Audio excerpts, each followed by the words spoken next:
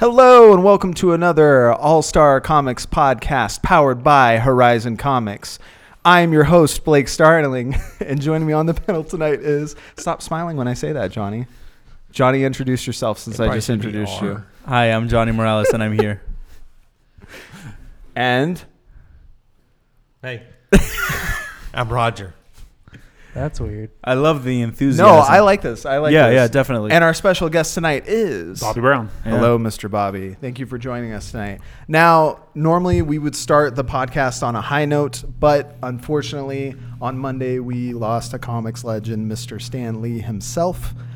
We wanted to take a few minutes to remember him and talk about what was great about him and why he was so iconic.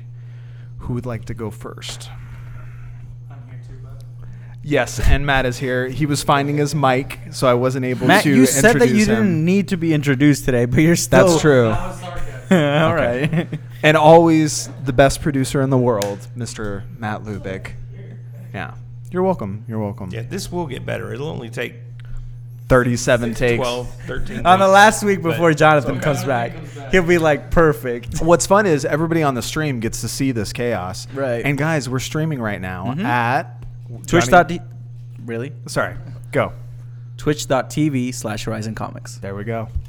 And that's every Friday for anybody that wants to see us live. 8 p.m. Yeah, and see our shenanigans and see Matt drop a bunch of F-bombs. That's you, bro. That is me. I'm sorry. Anyway. Right. You know, well, I'll start off the discussion with Stan Lee because when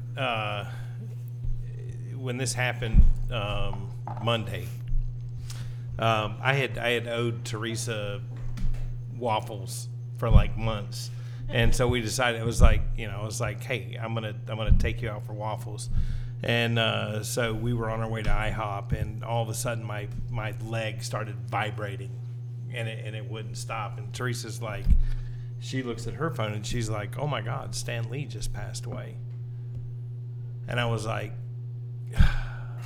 really, We get to the restaurant and I pull my phone out and it had blown up, everybody letting me know like, oh my God, and I apologize to everybody for not responding, but sorry, not sorry. I really didn't want to talk about it, Yeah. I have mixed feelings on it. Stan Lee meant a lot to my childhood. I think he did as much for my moral development as my parents did, and in some ways more. Sorry, Mom and Dad, but that's just the truth. Yeah. And so I was personally saddened at his passing, and I didn't want to talk to anybody about it. But at the same time, knowing that just a little over a year ago, he lost his wife, Jeannie, and they had been married for 65 years or something like 69. that. 69 years. That's they had incredible. been married. You're the And worst. then, on top of that, some of the stories that I had seen recently about him which was a real shock to me, was the stories of elder abuse that started surfacing. Basically, allegedly at the hands of his daughter, trying to get all the trust fund, and I couldn't imagine, that the money coming between family and stuff like that, and for him, at the in the last year of his life, having to deal with that kind of tragedy, after having done so much for so many people, I found that very sad, and so for Stan, I couldn't be sad. I think it's sad for the world, but for him, I'm like, good on you, dude. You did a great job. You lived a great life. You had a positive impact on a lot of people, and Godspeed. So that's where I'm at. Yeah. It's crazy to imagine him not being in this world anymore. And I didn't even realize he was 95. I mean, that guy lived a full life, Sure did. Yeah, and he's still charismatic as always, and seemed like he had energy, like more. He had this cool energy about him, if that makes any sense. Like he was always on the go. If that makes any sense. Yeah. Johnny, do you have anything you want to say? I mean, yeah, it's like it's always sad when you lose, someone that was very influential to the comics industry as a whole, especially like back in the 90s when Marvel was going bankrupt. Like he did what he had to do to save that sinking ship by selling off the rights. He knew what to do. He was a businessman. Yep. And like, some people didn't like that he did that, but if he hadn't have done that, Marvel probably wouldn't be here anymore. That's true. And it's always. Was that him? I think he was he still in the organizational structure? I believe so. For the business, unless someone lied to me. Anyway. Yeah, I don't know. I would have to double check. Comics at the time, so I don't know. But yeah, it's just like this dude has been around forever, and he was always and it's not a derogatory term, but he was always a social justice warrior, always fighting for social justice. Like I remember, I believe it was like 1978. No, it was in the 60s actually. Like after the assassination of MLK, he published this thing called Stan's Soapbox in one of the comics, saying like, you can't hate your neighbor, and, right? And just like that in the 60s, it's just amazing. The dude was awesome, yeah. And like he gets a lot of credit for creating all of these a lot of these heroes. Yeah. Yeah. Johnny, did you ever meet him? No, never. I never got to meet him. No, Bobby. No, it's one of my worst regrets. Have you ever seen him? No. Have you? It's crazy. So I had. This was 2 years ago. It wasn't this past Comic-Con, but Teresa, I think that we went to Comic-Con a year and a half ago, right? 2017? Yeah. It was then. And when Teresa and I go to Comic-Con, half the time we spend inside of the pavilion and half the time we spend in the gas lamp district drinking, or enjoying other people. But there was a lot of this particular time. There was a lot of stuff going on it's Comic-Con. There was a lot of stuff going on outside, and we were walking up one of the streets, which they have them all barricaded, and there was this golf cart that kind of came down the wrong street, and it was like it stopped right in front of us, and it was like right. And while we were walking out of the spaghetti factory, and it was like, oh my God, that's Stan Lee. He was in the back of the golf cart, and the person driving it like turned down the wrong street, and it's like you just have this mass of like 1,000 people. Jeez. And they put it in reverse and got it out, and then whisked them off. And I managed to get a video of it, and you can tell it's Stan Lee.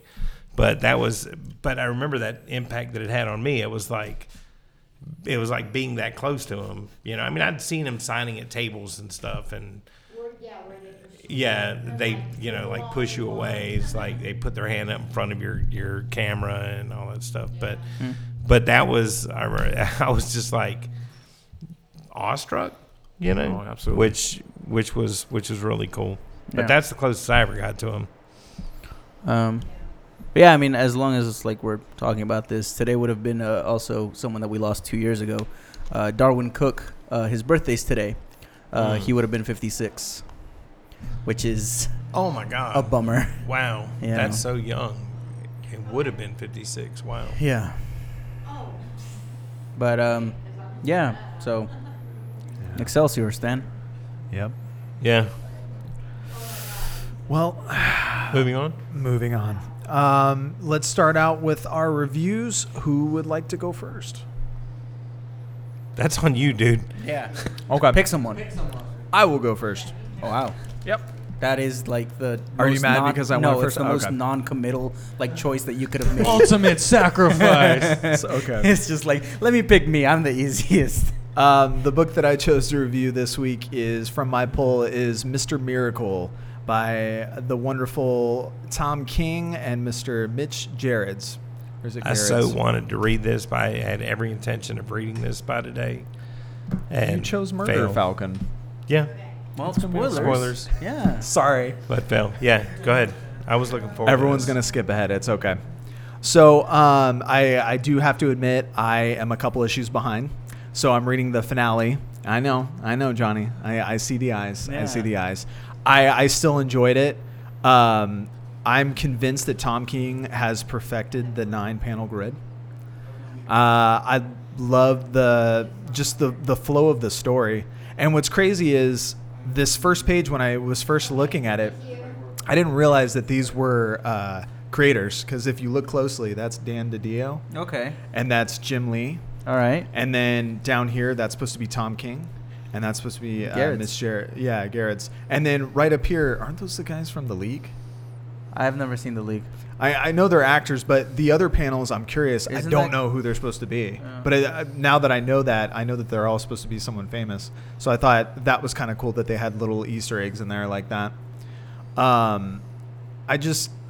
I think one of the greatest things that I liked about this series was just the relationship between him and Barda. You know what I mean?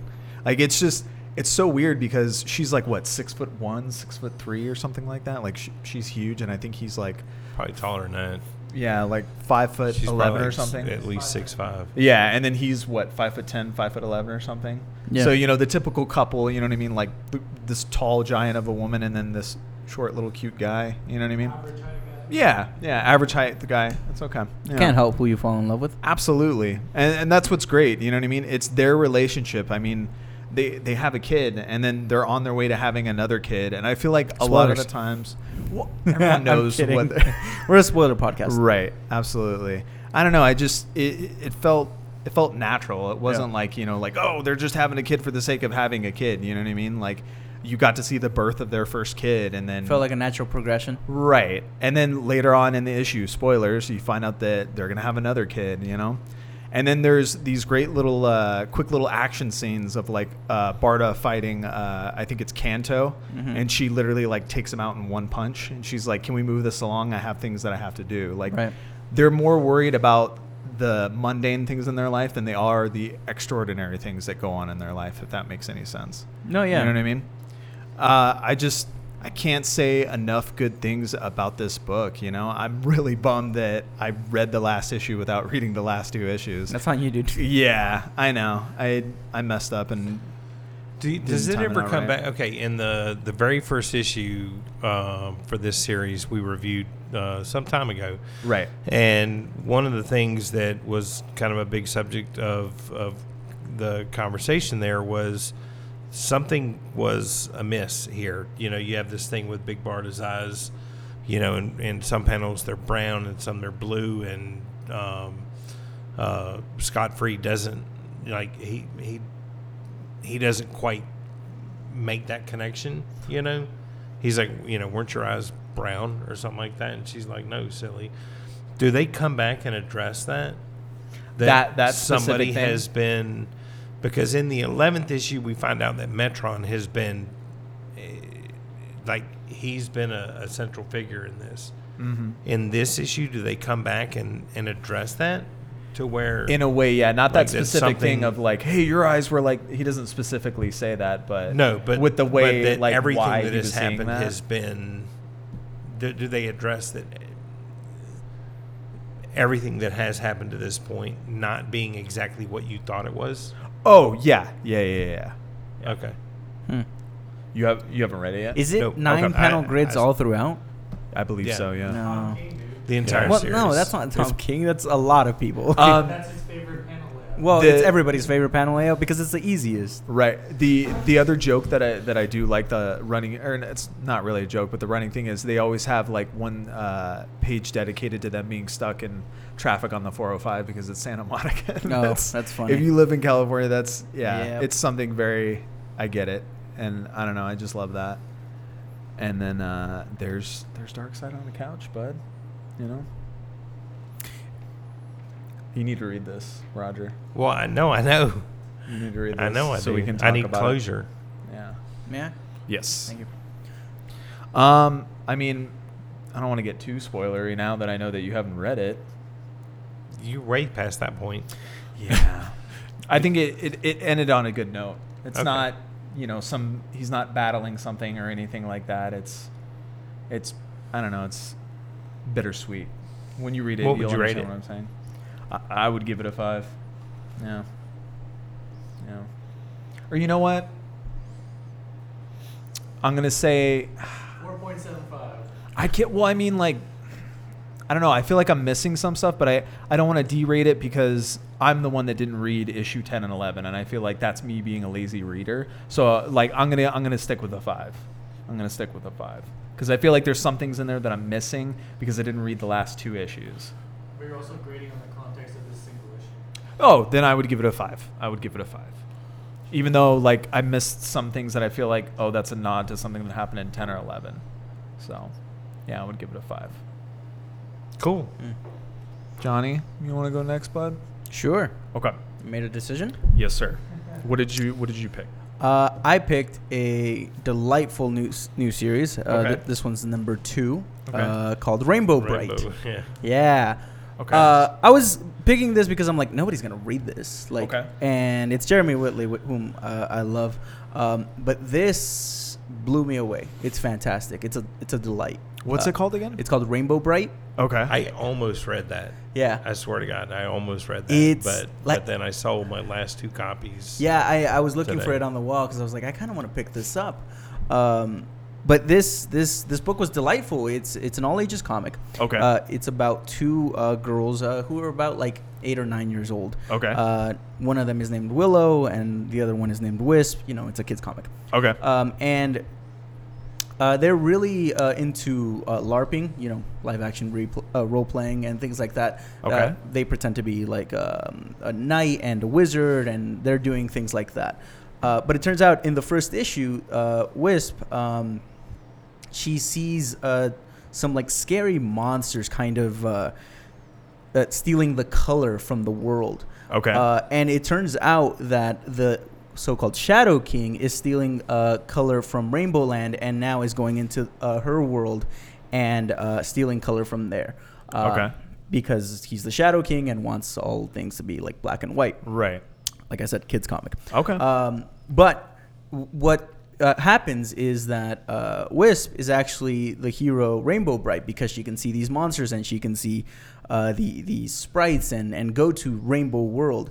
And it's fun. It's something that I would recommend to anybody that has a kid or anybody that just wants a fun adventure because it's fantasy based, but also in modern times. It's honestly, I was blown away by how much I liked it. Okay. Because I do like kids comics, but this one felt more. It felt Okay. more than just this is just a kids comic. It felt something that can unironically be enjoyed by anybody. Okay. Yeah. Do you know anything about the Rainbow Brite franchise, I don't. Bobby, No, never. Blake? No. Yeah, this is the wrong demographic because I don't either. But there's this demographic in the shop that, I've had people come in and I thought we way over ordered this book compared to what we get of other stuff because I had a lot of buzz inside the shop for this comic before it came out, and even with issue 2, I thought, I'm probably gonna be left with these, and I don't have any. I sold my last 2 today, 2 days after it came out. But apparently, I want to say this may have been a TV show. Larry, do you know anything? Rainbow Brite? Our girls watched it. Our girls watched it. So, Yes. Okay. so it was a cartoon. So I think it was a TV show, cartoon, maybe Nickelodeon or cartoon. I don't know. Ray and Ashley for David. It wasn't a board game, but they had a thing where you can put little light pixels in and make a picture, kind of like a sketch. Oh, like Light Bright. But Okay. Okay. they had a little toy thing for a Rainbow Brite like that. Huh. Wasn't Okay. there a thing like Wisping Willow or something like that? That Wisp and Willow sounds familiar for some I reason. think it's because Johnny just said it. You sure? I did just No, say it. but I mean, wasn't there a reason why they were named that? It was Wisping I don't Willow know. or something like that? I'm not sure. I'm not familiar with that. Maybe there is, but I'm not familiar enough with Rainbow Brite. Where have I heard that term before? So now there's no Okay. TV show now, but they decided to bring a Right, comic but it out. was- And but I'm they sure brought- they're going to right. remake a new TV show. A kid's cartoon or something? Yeah. I'm Okay. Rainbow Brite was actually started by Hallmark Cards Wow. Okay, so in 1983. Rainbow Brite was started by Hallmark Cards in 1983. And in Go figure. 1984 was when the animated TV series. Wow. Oh, wow. And now 1984 animated TV series. Then Hallmark licensed Yeah. Rainbow Brite to Mattel. And the franchise was rebooted in 1996, 2003, 2009, and again in 2014. Okay, so I'm not sure if you guys caught any of that, but Rainbow Brite has been a franchise that in cartoons and stuff for the last 30 years.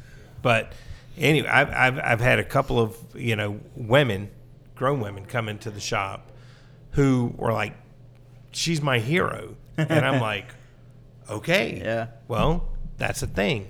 So I'm really glad to hear that it was really good. And look, I mean, because the people that are coming into the shop, they love this property. They're getting, I think almost every person who picks up this book ends up getting both covers too.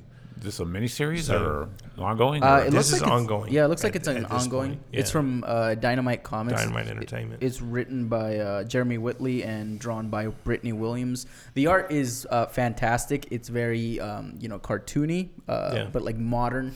What I love about it though is even though it's a kids comic, it doesn't do anything to dumb it down. There's this character who's a little like a fairy type of character who uses very big words, but like through context clues you can understand them. And I think this is a perfect comic for like 8 and above. It's wonderful in every way. And honestly, like I expected to read this and just think like, oh, this is a nice kids comic, but I was blown away by everything about it. That's awesome. Yeah. No, I'm glad to hear it. I mean, there's a demand for it out there. So. Yeah, I mean, I'm definitely gonna keep reading this because it's a delight. Cool. What would you rate it, sir? Honestly, a 5. Yeah, All right. I think I would. A delightful 5. A delightful 5. Bobby, let's talk about Amazing Spider-Man. Amazing Spider-Man number 9. And writer is Nick Spencer and Roberto Ramos, and is the artist. And I gotta say that Spider-Man goes back to the very beginning when the first comic I ever picked up in my life. Back in the days, ride the bicycle, go to 7-Eleven, just mow the lawn, got a few bucks, bam, Spider-Man's the first thing I ever picked up. Nice. Been hooked on comics ever since. Spider-Man's always been my absolute favorite person to read. And when I was a kid, I mean, the great thing about those back then is that you would read that comic and you felt like you were never alone. Yeah. Because you remember when you were a kid, man, it's like there was good times, there was bad times.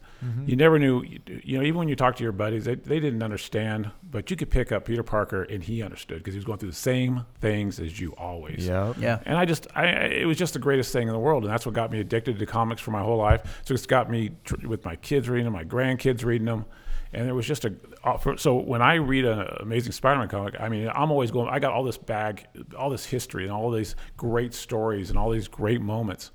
And last few years, I mean, I think Dan Slott kind of lost his way a lot.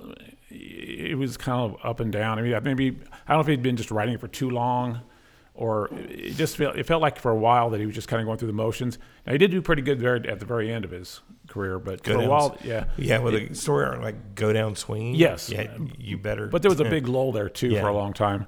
And I think this could be the first 9 issues of this Amazing Spider-Man. I would say it stacks up to any of those. Wow. I think Nick Spencer is knocking it out of the park. And the art is just absolutely phenomenal. I mean, I would love to see these two stay together and see how far they can take this, because for the first time in a long time, I'm actually laughing along with Peter Parker. Some of the stuff that he is saying, this guy's got that vibe that Peter Parker has when he's always making the wisecracks. Yeah. A lot of times when people write about him, and they're just flat jokes. They're just trying to shove a joke in there because they know Peter Parker's a wisecracker. Right. These jokes don't fall flat. They are poignant at the moment, and I was actually catching myself laughing more than once with some of the jokes, and I find that really fun to do, because when it doesn't matter how crazy the comics get. Doesn't matter what they do. If you can get a few jokes in there, but they're timed right, not a joke in the middle of a bloodbath, but the right times. Right. It really I think it brings the comic up a little bit. I'm going to come back to that in a minute. But for this particular comic, give us a pitch for this story. This issue. Well, on this one here, the it kind of comes right in at the very end of the last comic, which in 8, all of a sudden all the superheroes started losing all their stuff. So Daredevil was losing his cane. Captain America lost his shield. Okay. And Spider-Man, Peter Parker, had just lost both of his web slingers. Okay. And So we have a falling. klepto And we have a thief. in the Right, Marvel so universe. And he's falling. Black Cat grabs him, and that's how it ends in the last one. Well, in this one, it picks up right there. They're on the rooftop. She just saved him. Okay. Yeah. And he's going, I thought, what is going on? What did you do this for? Type of thing. And she explains to him that the Thieves Guild is back in town. And I guess they've always been in New York and all over the world. Okay. And they used to be like a major crime organization. And through the years, between the mobs and all the other different things, they've kind of got squeezed out. And now they've got a new leader, and she's decided, no, we're going to become the top again. So the first thing that she did was she went out and stole everybody's everything. I mean, later on, when you find out the Black Cat was a member of this. Oh, wow. So she knew where the stuff would be hidden. Okay. So she takes Peter there to get his web slingers, to get some of the stuff back. When you go in this room, here's the Iron Man suit. I mean, everything you could think of. I mean, wow. They had gotten everything. It was hilarious. It's kind of hilarious. Well, of course, Peter Parker's like, okay, well, it's gonna take us a while to give everything back, and she's like, no, half. I'm still a thief. I want half of it still. You can have your web slingers back, but Right. So, well, if nothing else, you left me with a great image of like Tony, standing out in his boxers, like what just happened. Yeah, you got, like I said, you got Captain America without his shield, all this kind of thing. And in between that, the other thing I want to say is that I really love that they brought Mary Jane back. Okay. Yeah. Because to me, you can't have. To me, Peter Parker and Mary Jane are just Absolutely. synonymous. I mean, and for a long time, it just broke my heart when they decided they weren't married anymore. They didn't want to be part. Yeah. They got completely rid of that section. For a while there, all of a sudden, Mary Jane was working for Tony Stark and all those other different things. Nothing felt right. It's like now all of a sudden you got now you got peanut butter and jelly back together. It's like it's how it should be. Right. And are they in a relationship? They're because I haven't read past like issue 3. They're working on it. Yeah. Okay. Okay. Yeah.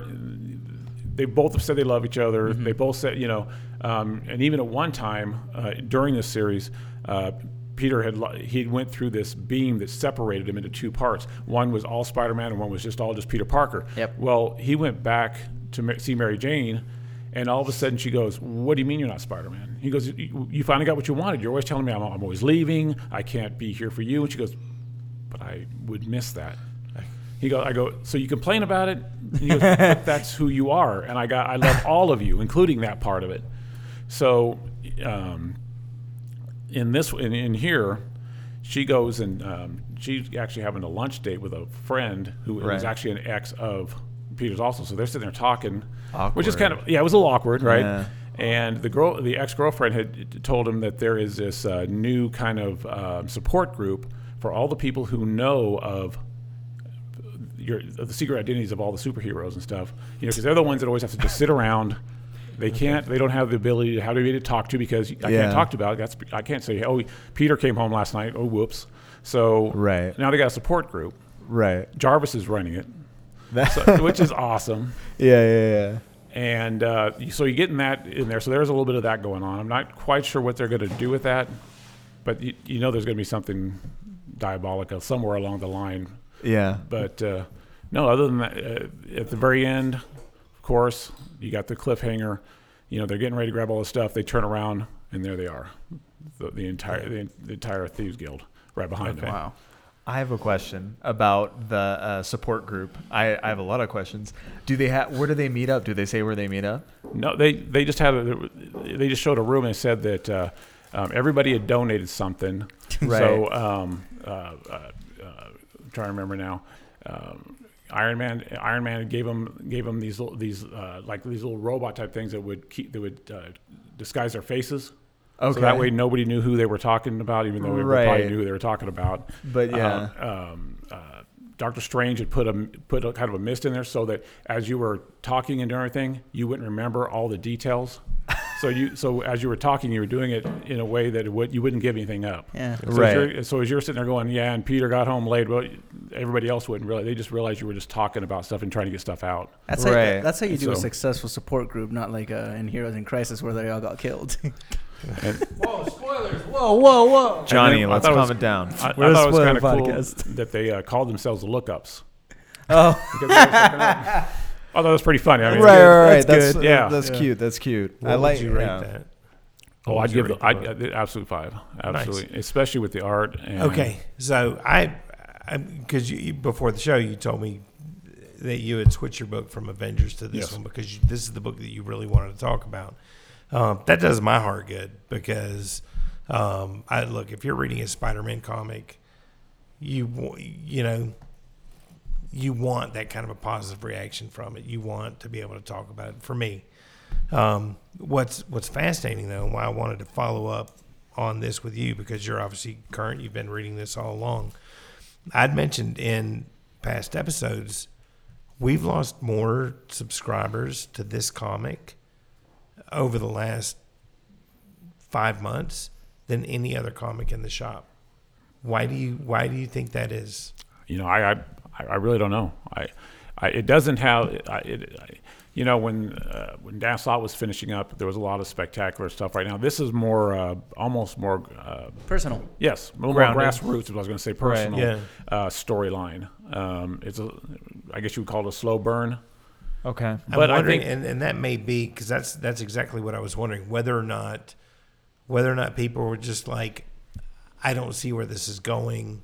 I'm, go ahead and drop the book because there was a month to say 6 weeks period where we had, almost every day we had people dropping Spider-Man, and I was like, I think it's because at a certain point people wanted bombastic, and this return to kind of hey, Peter Parker has small time problems now, relationships and things. It's just kind of well, because this sounds more like the Spider-Man, like you said Yes. in the beginning, that people relate to. yeah.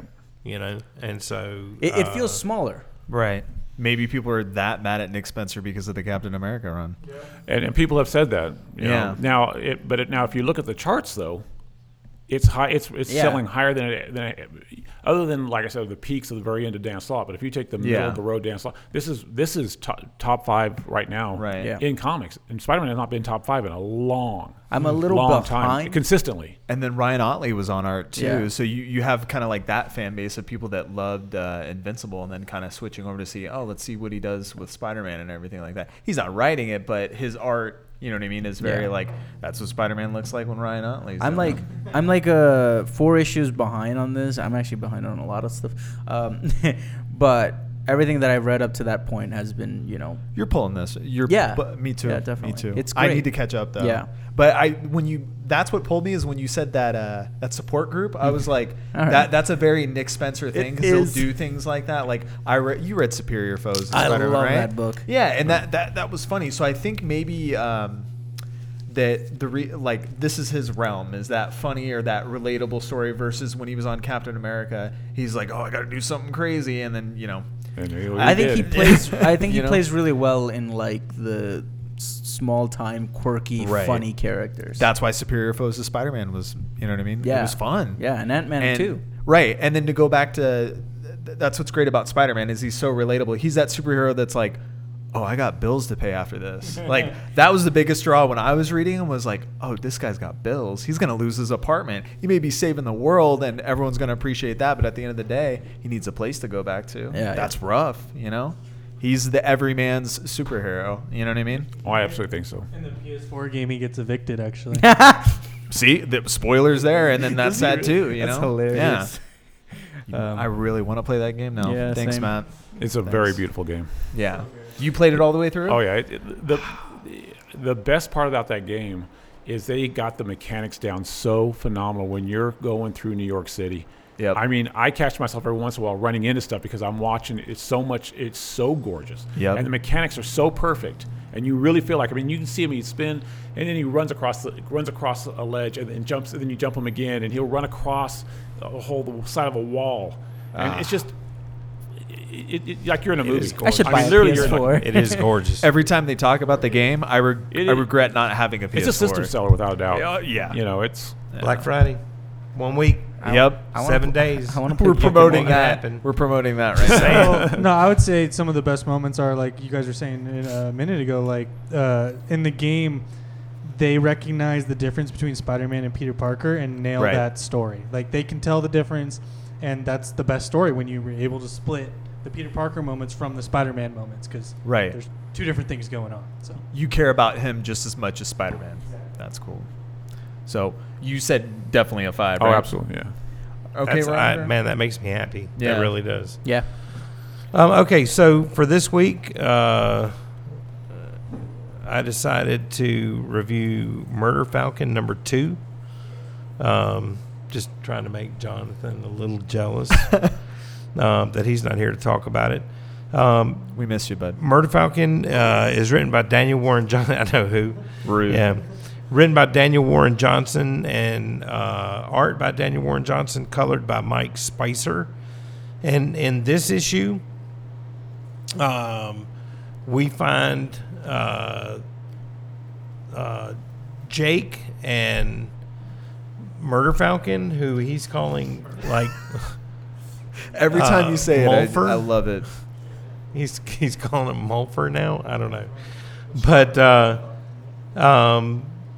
they're basically fighting these invading beasts, and they happen to run into the bassist for Jake's former band and enlist him in their mission to defeat evil, but they have to go on a side quest to find the magical bass that Johann will play to help defeat evil.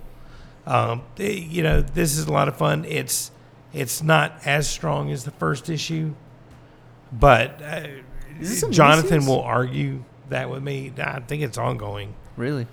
I love the art in it. I love what they're doing. And basically, in the end of this, you get 2 members of the band back together. They do lay some subplot with the characters as to there's a little bit of tension between Johann and Jake as to why the band broke up. Jake didn't show up for this one concert where they were supposed to have record promoters there, and we know that something happened in an emergency room, but we're not given all the stories. So I like how they're kind of laying foundation for these relationships. He does some great character development. It's super metal, and they do major spoilers, but it's a metal podcast too. So, but Johann, he gets the bass, he starts playing it, and that shows then that brings into the story Johann's familiar, I guess. Wait, is there another murder person? Murder Yes. animal? Well, murder mastodon. That's rad. I don't know what they call it, but it's murder. It's a murder mastodon. the murder rangers over here, So- the animals. Each Yeah, one of them that- has. Each one of them has like a familiar that, Okay. for lack of a better word, I don't think they name them in here. That is powered by that instrument. And so now we have the guitarist with Murder Falcon, we have the bassist with Murder Mastodon, and at the end of this book, we're going to go find a drummer. So they destroy these monsters and creatures with their guitars using power chords. Yes. That was a dumb Metal. joke. I don't know why I just said that. That was a Yeah. dumb joke. By shredding. By shredding. They there we shred go. monsters They to death. shred monsters to death. There's actually story here. Like I said, this particular issue is not as strong as the first, but I'm sorry. but it's still it's a I it's a really good comic, and this issue I would give 4.5 stars. think I have a question. Go ahead. So It should not be about music. I don't understand. no, music. that's all good. Okay. So, like the first issue of Shirtless Bear Fighter was really good and novel, but after a while, it got like kind of stale for you. Do you think that will happen with Murder Falcon? Yes, Oh wow. Okay. I like that you're honest. All right. but That's the answer. we'll see. I mean, but right now they're still advancing the story. Okay. Okay. I don't think this should be an ongoing story. Right, And, yeah, and, no. and Here's what I'm getting. maybe I've confused got about. that mixed up. Maybe it's a 6 issue, which would be perfect. Right. But they introduced a villain in at the end of of this issue. Okay. Right. I have a real problem with his look, his depiction. What is he, like a it's- glam rock It's type of- metal enough. Okay. No, it's like a lobster that got pulled out of its shell. Oh no. Well, Spoilers. I have a question I'm confused about. Is this really happening, or is it in their minds what they're imagining? No, it's Like kind of like it's they're really jamming out happening. together, and this is what they imagine when they make metal songs. But no, You know what I it's mean? Though. Not actually- real it's- life, but Eh. it's real life. Okay. Yeah, yeah. You feel very And strongly Jonathan will about tell this. you that's all you Mr. need to know. Rivas. It's metal. That's And right. It doesn't have to make sense. Right. They're shredding evil to death. This makes me want to watch Metalocalypse again. Yeah. But they go, and they find the base. To find the base, Murder Falcon has some GPS for magical metal instruments or something, and so they end up at Metal Heaven, which is like the best record shop in town, and bust a hole in the wall, which leads into a deep cavern underground where this base is on a throne. It's metal. It's absolutely metal. I do like that as they're doing reprints, they're doing like Judas Priest, Scream of Vengeance type covers. Right. And They Saxon- I think I found that's pretty cool. Yeah. Right. Yeah, they keep that Yeah. metal, that whole metal vibe going. They're having a blast just making this comic. I mean, they're really and I think that they're just one true guy, right? to the culture, to the genre, and they actually have a story here that I look forward to finishing. I just hope that they don't take it beyond its natural conclusion and try and get too much blood out of that stone. So it's one guy doing the ink, and then it's the writer is the artist as well. Yeah, Daniel Warren Johnson. Yes. Okay. Writer, artist, inker. I'm telling you should check out Space Daniel Mullet. Warren Johnson. Space I Mullet? just had to order that for Bryce. Yeah, Bryce told me he read it and loved it. Okay. Did I order What's the that? premise I of think I Space ordered that Mullet? for Bryce. He read it online because it's like a digital comic. Oh, and What- no, What's but I Space think he needed a hard Yeah, I copy. know. Like, how could he not? What's Pretty that? sure Shout out it's to a- Bryce. Sorry. But what is Space Mullet? What's the premise of it? It's about a like. A mullet in space. Well, no, No, it's kind of like Matt. this retired trucker and Okay. like look it up. It's like free online. Okay. Yeah, I'll check it out. Space but Mullet. you need the hardcover, so order Okay. it here. And you said, did you say 4.5? Or 4.5. Okay. All right. So that concludes our single issue reviews. Mr. Johnny, do you have the news today or tonight? Don't we do the graphic novel first? No, we were going to do the news. We're switching it up. Okay, fine. Roll with it. I mean, you're catching me off guard now, and now I look unprofessional. It's okay. I'm gonna talk about before we get the news. I'm gonna talk about how you guys need to review this podcast more. Obviously, wait till Jonathan comes back. Don't review these episodes because I'm doing a wonderful job. Come on. Don't. Yeah. Also, start watching the stream. We want you to watch us. I know that sounds weird, but come on, we're having fun. For reviews, where if they leave us a review, where do they do? Where do they You go to I love that. Johnny, tell them where to go. No, not. you go to the remember all the iTunes addresses. store or the Google store. You go to the anywhere iTunes podcast. store, the Google store, Podbean. Podbean. And like any of your preferred like podcasting apps, probably have a review like little section, Yep. and you can go ahead and do that, and that helps, and also spread the word because like that's the biggest way that we can grow. Yep. Is by you telling people like, hey, I really like this podcast. And if you do Check leave it us a review, send me an email so I'll read it on the show. Yeah. Where do they need to shout send you an email? contact@allstarcomicspodcast.com. Yeah. And you can send the questions there as well. Yeah. Wait, you're mixing up things. What was you said the Twitch feed? That was next? That was twitch.allstar. Nope. I'm never going to get it. Okay, what is it, Johnny? Twitch.tv/Horizon Comics. There we go. You almost messed me up. I'm sorry. I messed up the mojo. And then questions, right? Yes, You then have questions for the Yeah. show? Where do they like if you want to ask the audience or what are Send we doing? it to contact@horizoncomics.com. Nope. Nope. Okay. Comics.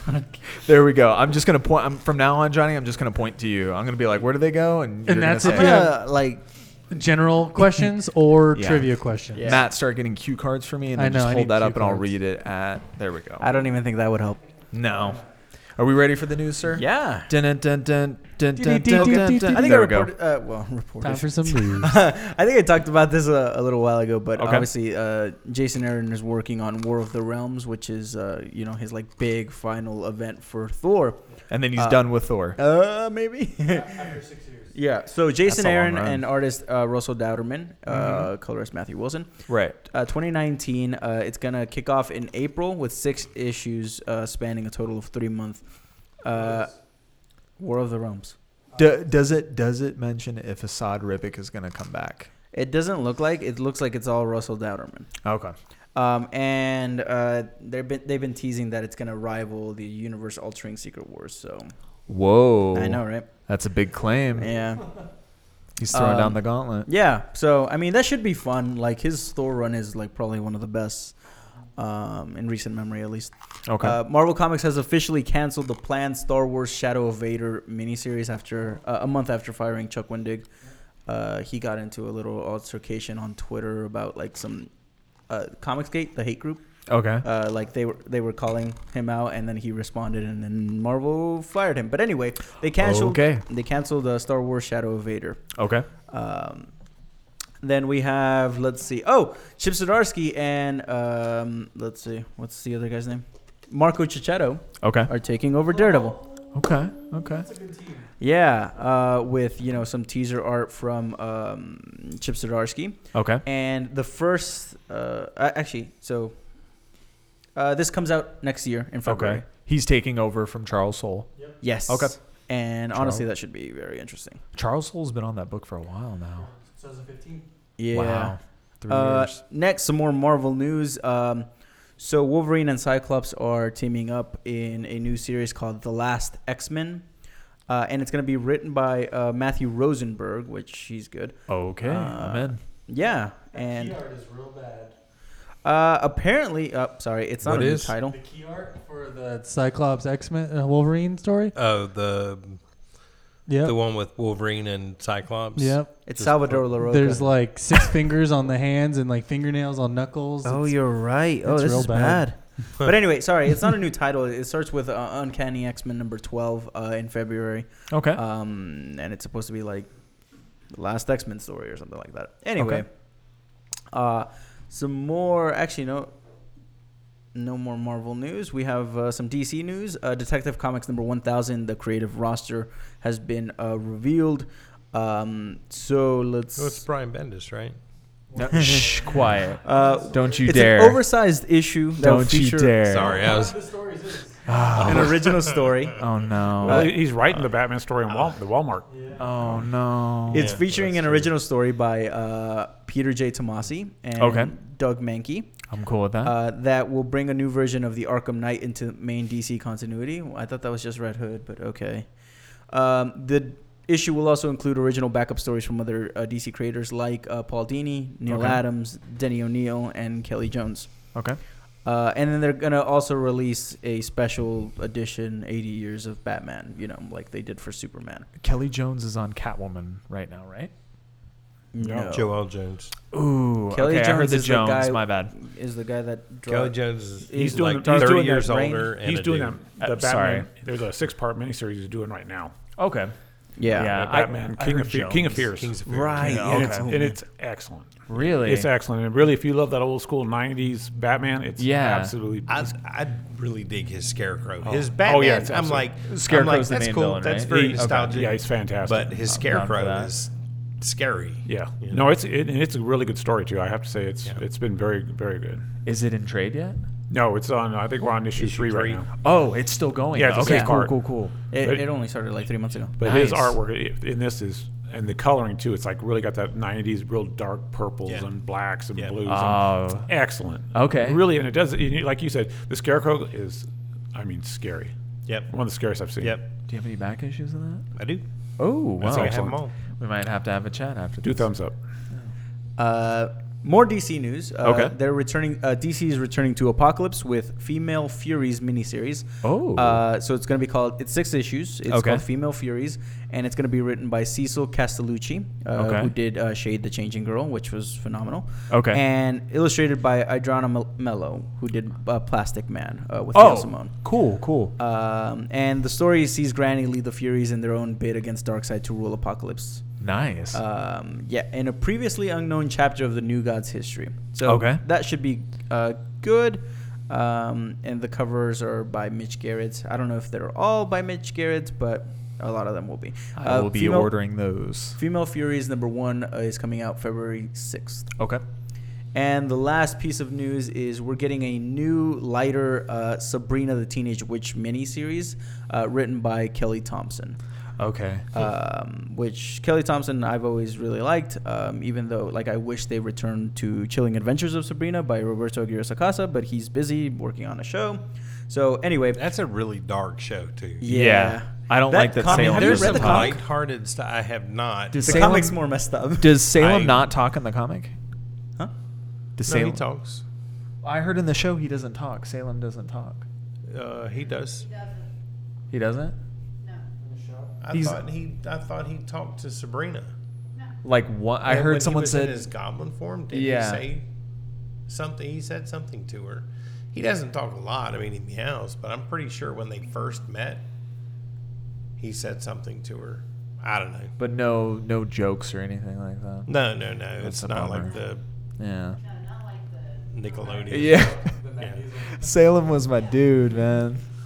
Yeah. But this is a 5-issue miniseries written by Okay. Kelly Thompson and illustrated by Veronica and Andy Fish. right. And it's going on sale March 27th of next year. Okay. And that's the news. All right.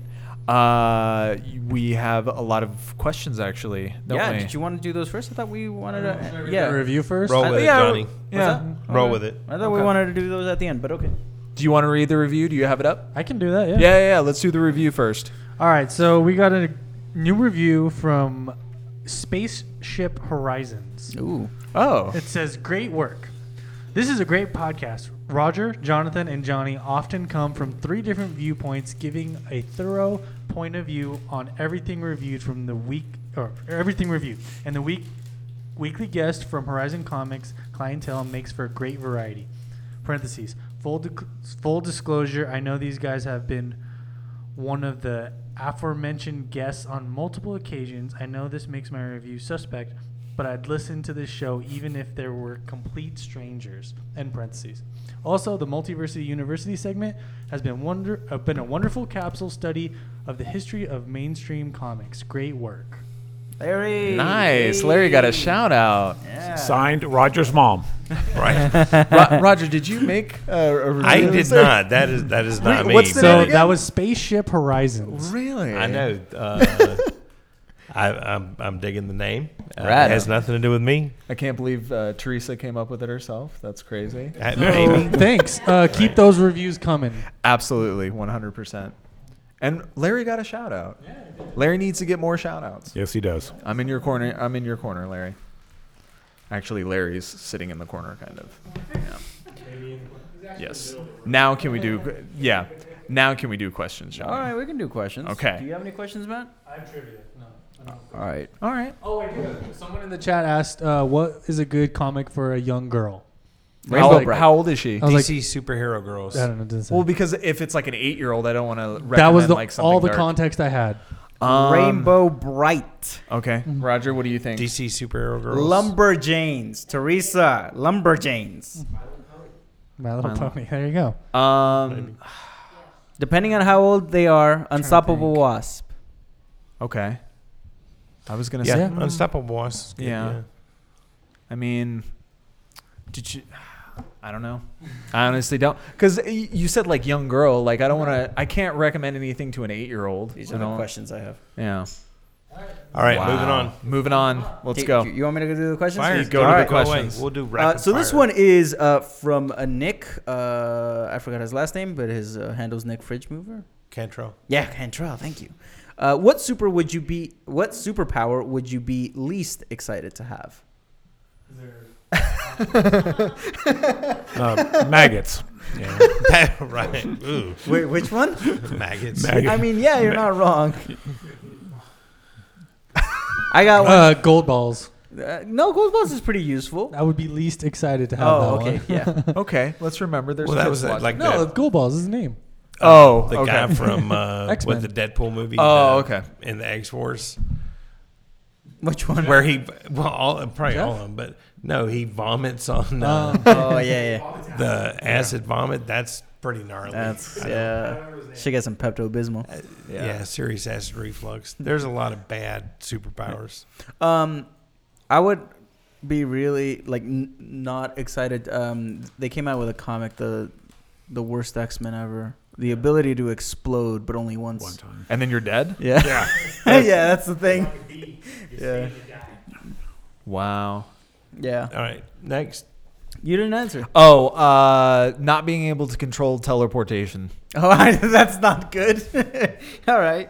Okay. Next, this is from Carlos Lopez. All right. We actually got Carlos? 2 from him. A double dose of lows. A double dose of Los. Cool. It's With been a while, That sir. makes me happy. With Thanksgiving around the corner, what comic book series are you most thankful for? Ooh. Mr. Miracle. Yeah. Wow. I'm super thankful for that book. It's. I haven't read this issue, but what a great series. Yeah. Yeah. I'm going to have to go right now, Red Hood and the Outlaws. Oh, okay. Nice. Love that. It's been absolutely consistent. That's Scott Lobdell. Lobdell. Yeah. Johnny? I'm gonna say The Wicked and the Divine. Really? Yeah. Honestly, Okay. like, I've been reading that. Like, now I'm caught up. I'm just like, man, this thing's amazing. Why did I wait so long to catch up on it? Yeah. It's great. I would have to say The Witching Hour. I'm really digging The Witching Hour. I know it's a miniseries. That first but- one was good. Yeah. Yeah.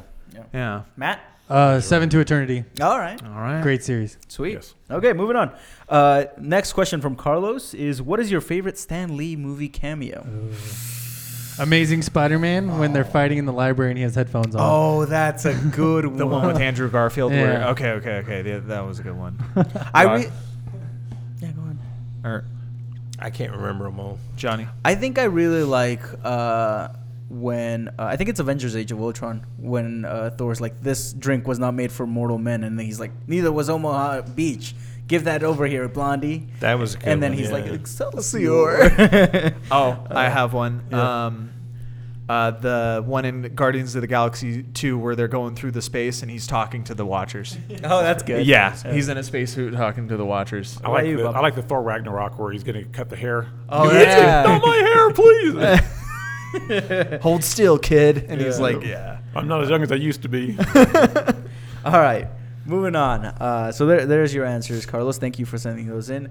To David Arroyo, if you got bit by a radioactive spider, what would you do? Probably die. Like, legitimately.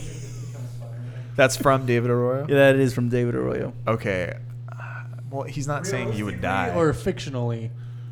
He's saying if you became Spider-Man, what would you do? That's not the question, but okay. Okay. I mean, no, yeah. After going to the urgent care, the copay's cheaper. I don't It's cheapest if you just handle it home. Yeah. You lance that stuff, squeeze Right. it, put on a tourniquet. Yeah. All right. Don't try that at home. To be honest, I wouldn't fight crime. I would be the best Uber Eats delivery that you could think of. Yeah. Because, I need to make side money, man. Big tips. Yeah, I wouldn't have to worry about gas. You'd think like Spider-Man would be rolling in money, like with Right. how quick he can get places. I don't know if I could make web shooters, though. So Yeah, for sure. And You're then the not food that would smart. get jumbled. No, I'm not that smart. All Let's right, move on. Next, with David Arroyo again. If you could get any piece of original art from all of comics, what would it be? Wow.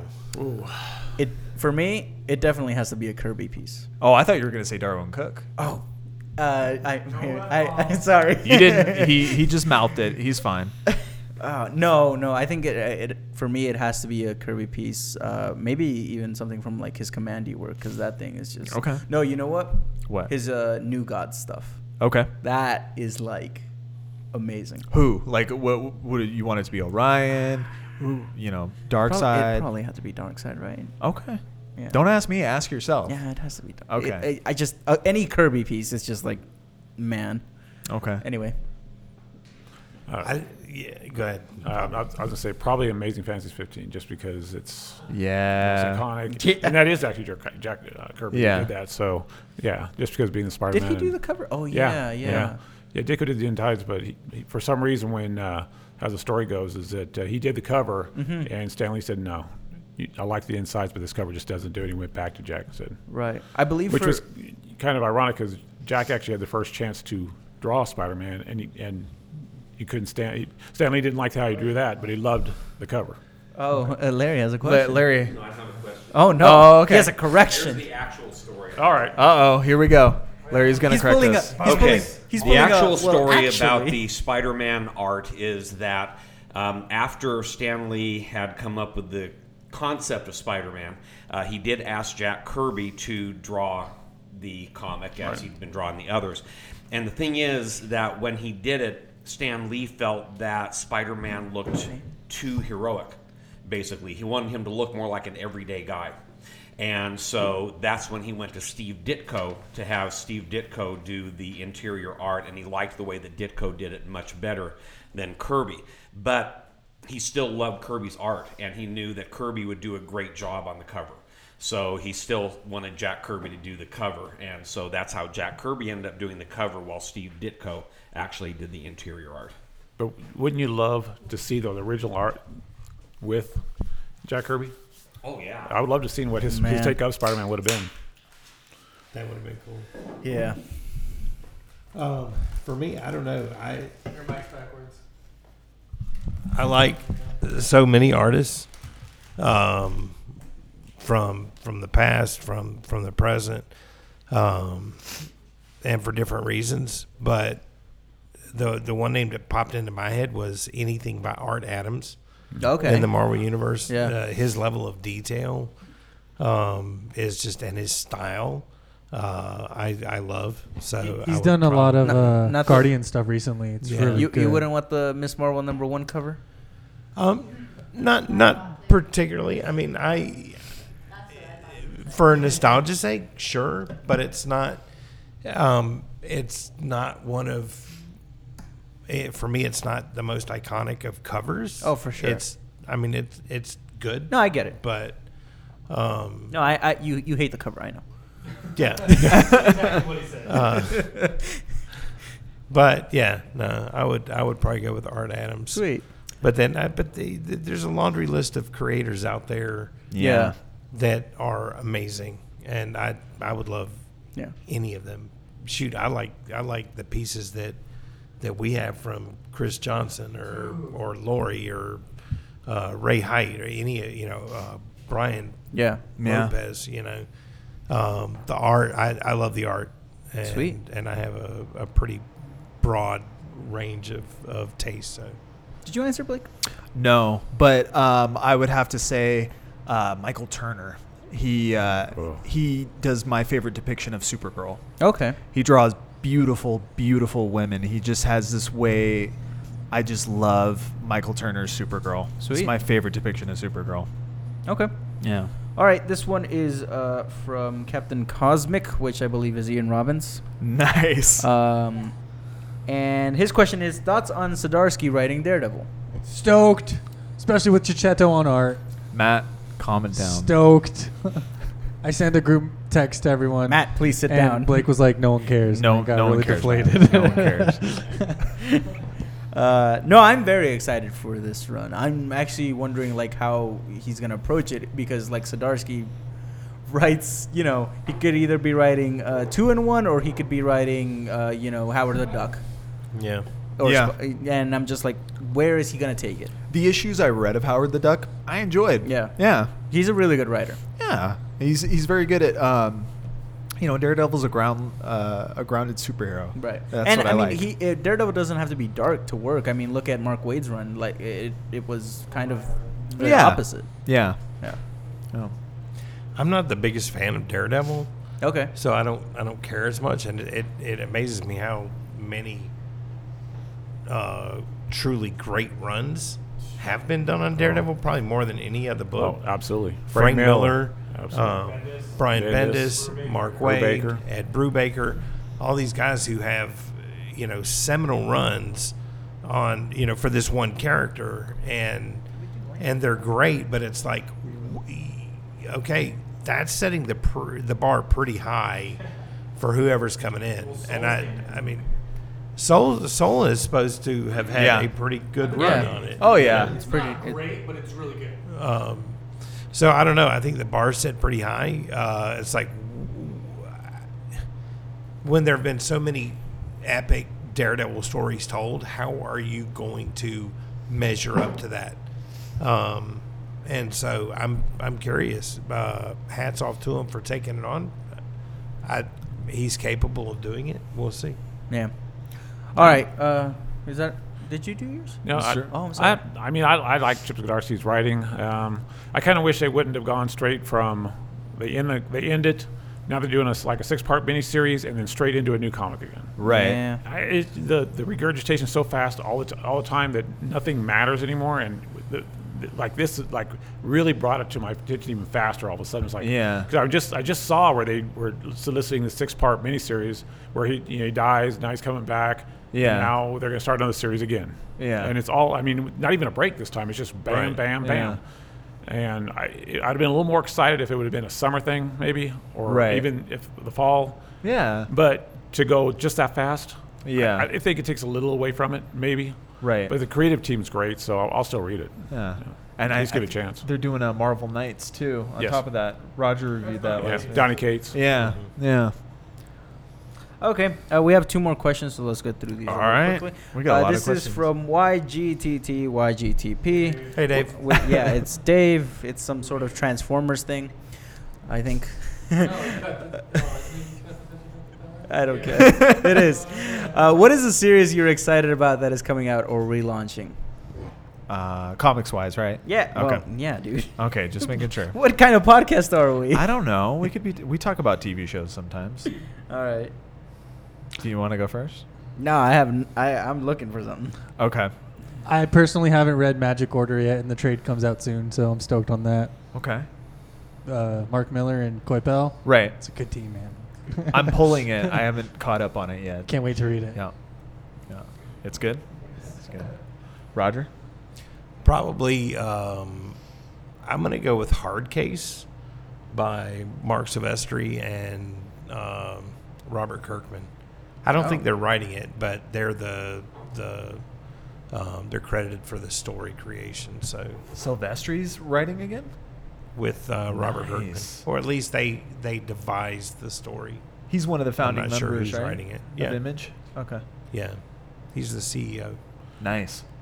Do you think that Batman series that he has tossed out there and teased for like 3 or 4 years is ever going to come out?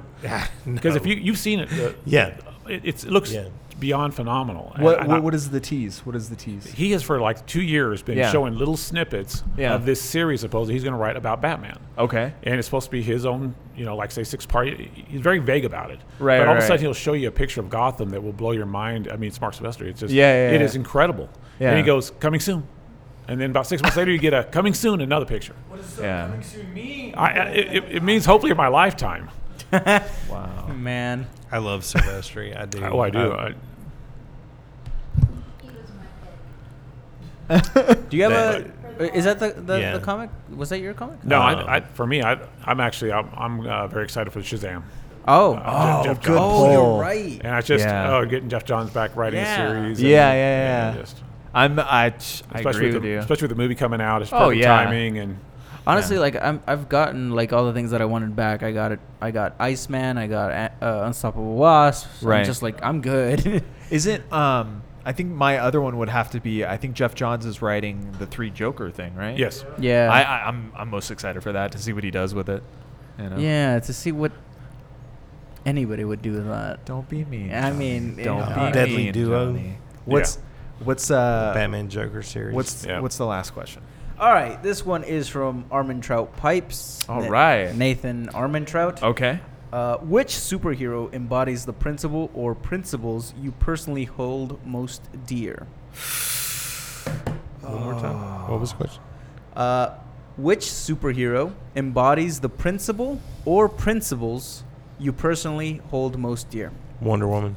Oh, that's a good one. Yeah, Yeah. Good luck, guys. that's a good one. Okay.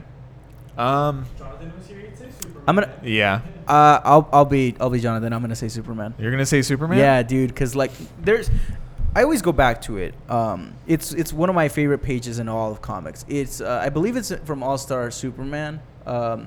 It's when things are kind of going crazy and he's out saving the world and everything, and then he has enough time to go to the top of a building and stop like this very like emotionally distraught girl from committing suicide, and he like says like, hey, your therapist really did get caught up, like don't worry, you're gonna be okay. And that to me is just like, man, that is what Superman needs to be, is like a hero for the people and caring and loving, and I love that page. I absolutely love it. Jonathan is rolling a tear right now. Yeah, I don't and think he's I like don't, he picked Superman. He's on my team. He's like, oh. But, Well, Roger picked Wonder Woman.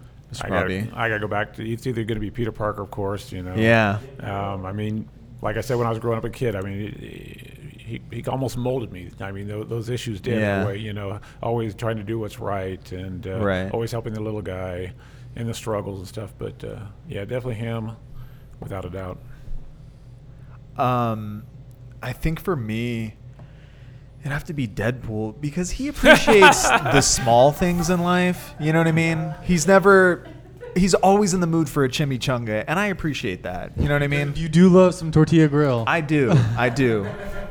And you know how, like, people are like, maybe you shouldn't have said that joke? Deadpool's like, I'm going to say it, So I appreciate it. Deadpool all the way. how's that Detective Pikachu trailer though? Man, it's Right, really good. Well, Dude, I don't know why they're choosing to do Detective Pokemon instead of just doing an actual Pokemon movie. it looks so good. Anyway, All right. Yeah, Pikachu, and he's a detective, and Well. it's Deadpool voice. Come on. Was that our last question? yeah. Okay. Thank you everybody for sending in. Literally, I think it was 9 questions. Yep, 9 questions. Nice. Let's keep upping those numbers. Next week, let's make it 20. Sure, definitely. Right, Roger? Because you want to Sure. be here longer. Okay. Do we want to move on to lightning rounds? Or whatever, however What lightning was sounds that? like. Lightning round sizzle now? Is that what we're doing? Or like, maybe you could add a sound effect of lightning. All of a sudden, lightning sound like bacon. Yeah, like someone's in the back with the pan going or whatever. Sizzling. Yeah. The bacon round. Bacon round. That Yeah. works. Yeah. Do you want to go first? Yeah, I'll sizzle it up. Okay, sizzle it up. New bacon round. We're doing bacon all right. rounds. So, I wasn't sure what I wanted to talk about, but I always talk about comics in the lightning round, and why should that change? Okay. I'm going to talk about Uncanny X-Men #1 that just came out. Okay.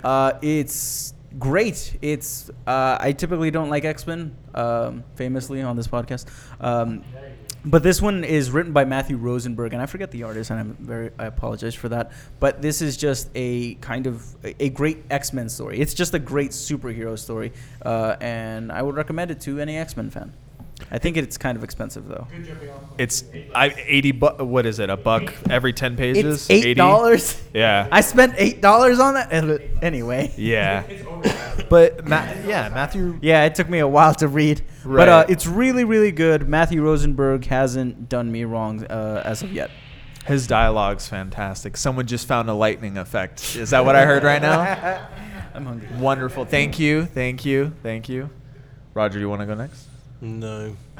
No, because now all I can think about is Uncanny X-Men. I actually read that book, and I chose not to review it. And it's not, it got a lot of hate online this week. So I was surprised that Johnny was – there are a lot of haters. And I basically didn't want to talk about it because I don't understand the story thus far. There's some – it's an okay book.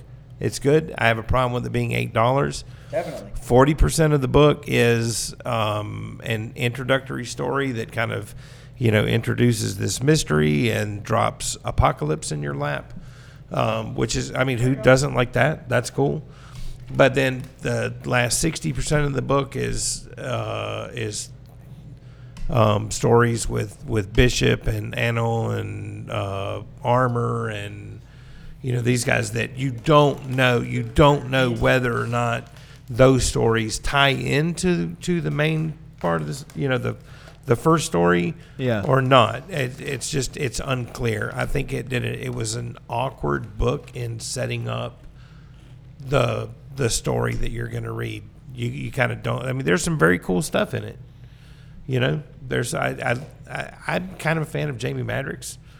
And so a lot of the stuff that was going on with him at the beginning of the story, I thought that was kind of cool. The plotting and pacing I thought were pretty good, but at the end of the comic, I'm way past a minute. Keep going. This is beautiful. At the end of the comic, I was left like, what's going on? And maybe they want that. I don't know It's any weekly, right? I don't. It is weekly. Yeah, weekly. Yeah, for a bit, for I think like 8 issues. I don't know anything about X-Men, so I would have been lost either way. Yeah, but each issue isn't going to be 80 pages, is it? No. Oh, okay. But they just announced they're going to add 2 more to this now. It's going to be it was going to be 10 now. There's 11 and 12 already. Yeah. So I'm really curious. We'll see. Mr. Bobby? Well, leading into what you guys both said, the $7.99. That's what I want to talk about. Yeah. Today I look and they got a $7.99 X-Men, a $5.99 Avengers. They just said that the new Fantastic Four that's coming out has been raised up to $7.99. Oh, for number 5? Yeah, for the wedding. They've added more pages, and we all know what the extra pages is. Usually it's filler. We're paying a lot. Everybody says, well, you're getting 64 pages. No, I'm getting 32 pages of comic and a lot of fluff. Yeah. And it's not, when you start, we're getting to the point where we're almost getting a trade value at one comic. We always talk about how we need to get more people into this area. When I was buying comics at the beginning, it was 35 cents. Now they're $7.99. How does a young family and a kid just got through watching the Hulk or Captain America, whatever, and he wants to come in the comic book store and his dad is staring at a $9 comic. Yeah. How? And then you tell him, oh, by the way, you can buy one every month. And that guy's head or explodes. in X-Men, it's every week. Yes. And I just wish especially Marvel's been really bad about it lately. I wish that they would take a step back and try to bring a little more value and a little more accessibility to this genre that we love so much, and we want more people in, not less. Right. I don't want it to be a rich boys club, Yeah, exactly. And it's becoming that way. 35 cents. You were buying comics when they were 35 cents? Yeah, I can remember I used to write down, I'd mow a lawn for $5, and I could literally have a bag of comics. I'd go to the spinner rack at the 7-Eleven, and I would just start pulling everything. And a couple days later, mowing another lawn, and right back there buying, and a stack of comics this big. Wow. Now I couldn't even buy one. Yeah, I'd have to ask Roger for it. A huge discount just to get an X-Men comic. I remember buying comics when they were $1.99. I'm like, wow, that's cheap. But Roger, how old were you how much were they when you were buying them? 25 cents. A quarter off the $1 could buy you 4. Yeah. Who had $1? Larry, for Larry it was 12 12 cents. Mine was $3.99. So that was like last year, right? This is something I'm not going to go down this rabbit hole, but I want to give the listeners and you guys something to think about because it just popped in my head when you were talking about the price of comics, and I'm curious. There's a real possibility that in the not too distant future we could have digital only comics, and that there's no print comics. I think it's a possibility, and I'm curious what would happen to the prices if comics were digital only. And I mean, I think that the answer to that is that they would drop below $1. Or do you think because the prices of the comics prop up Diamond Comics and retail shops? If we were selling comics at 50 cents or $1, we wouldn't stay in business. But do you think it would do that, or do you think as Marvel's already got their unlimited, DC is putting their toes into it, or do you think at that point it would just go to a subscription like Netflix type thing? Because it could very well be below $1. You might as well just go to $9.99 a month, because at that point it's so minimal, and it is digital.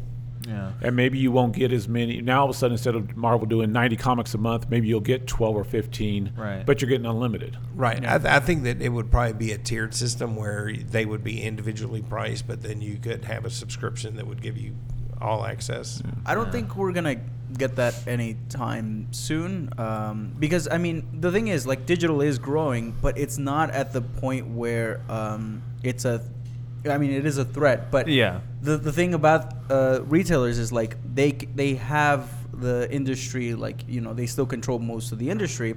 That's why you don't see issues. I'm in control. Well, absolutely. Maybe not you per se, but that's the thing. Maybe that's why we don't see new digital comics discounted like the first day that they come out, because retailers would obviously make a big deal out of it. Yeah, but everything I read is that for the last 2 years, digital has not only gotten flat, but they're actually declining. So it's not actually becoming. I've heard some of that too. Yeah, so it's. I don't believe that it, because have you read digital comics? You have. I do. Have you not tried? Like, have you tried? I have, and I do not like. And that's my point. Yeah. This is tangible. Yeah. This is something that when you're holding and reading, you feel a part of. When it's in front of your screen and you're going and you click and it gives you part of it and cuts part of it out, you're not in the comic anymore. You've lost so much to it, and I think it would be the death of it without the retail shop. I think it'd be the death of comics.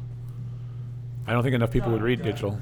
I just don't. I don't think you could support it and have enough people to make it viable. I think you might have a service where the comics are now just done, and now you can go back and read all the back catalogs, but you're not going to have all these very, very expensive artists and writers. Right. At $1 a piece or 75 cents a piece or $10 unlimited. Well, most likely it would go to an original graphic novel format, because you're still going to have Image Comics is still going to be creating graphic story, that will be later told in movies on Netflix or Amazon or whatever. I mean, the medium will stay alive, but delivering that medium to the consuming public, I don't know what form it would take. Let me ask you this, somewhere along the same lines. Yeah. I think all of us somewhere in the back of our mind says, okay, $3.99 is the line, or $4.99 is the line, $5.99 is the line. What is our standard comic that you pick up every week, 32-page comic? What is your line? At what point, if tomorrow morning Marvel says $6.99 for starting tomorrow every comic? I'm not going to be reading Marvel. Yeah. I mean, what is your point? Do you guys think?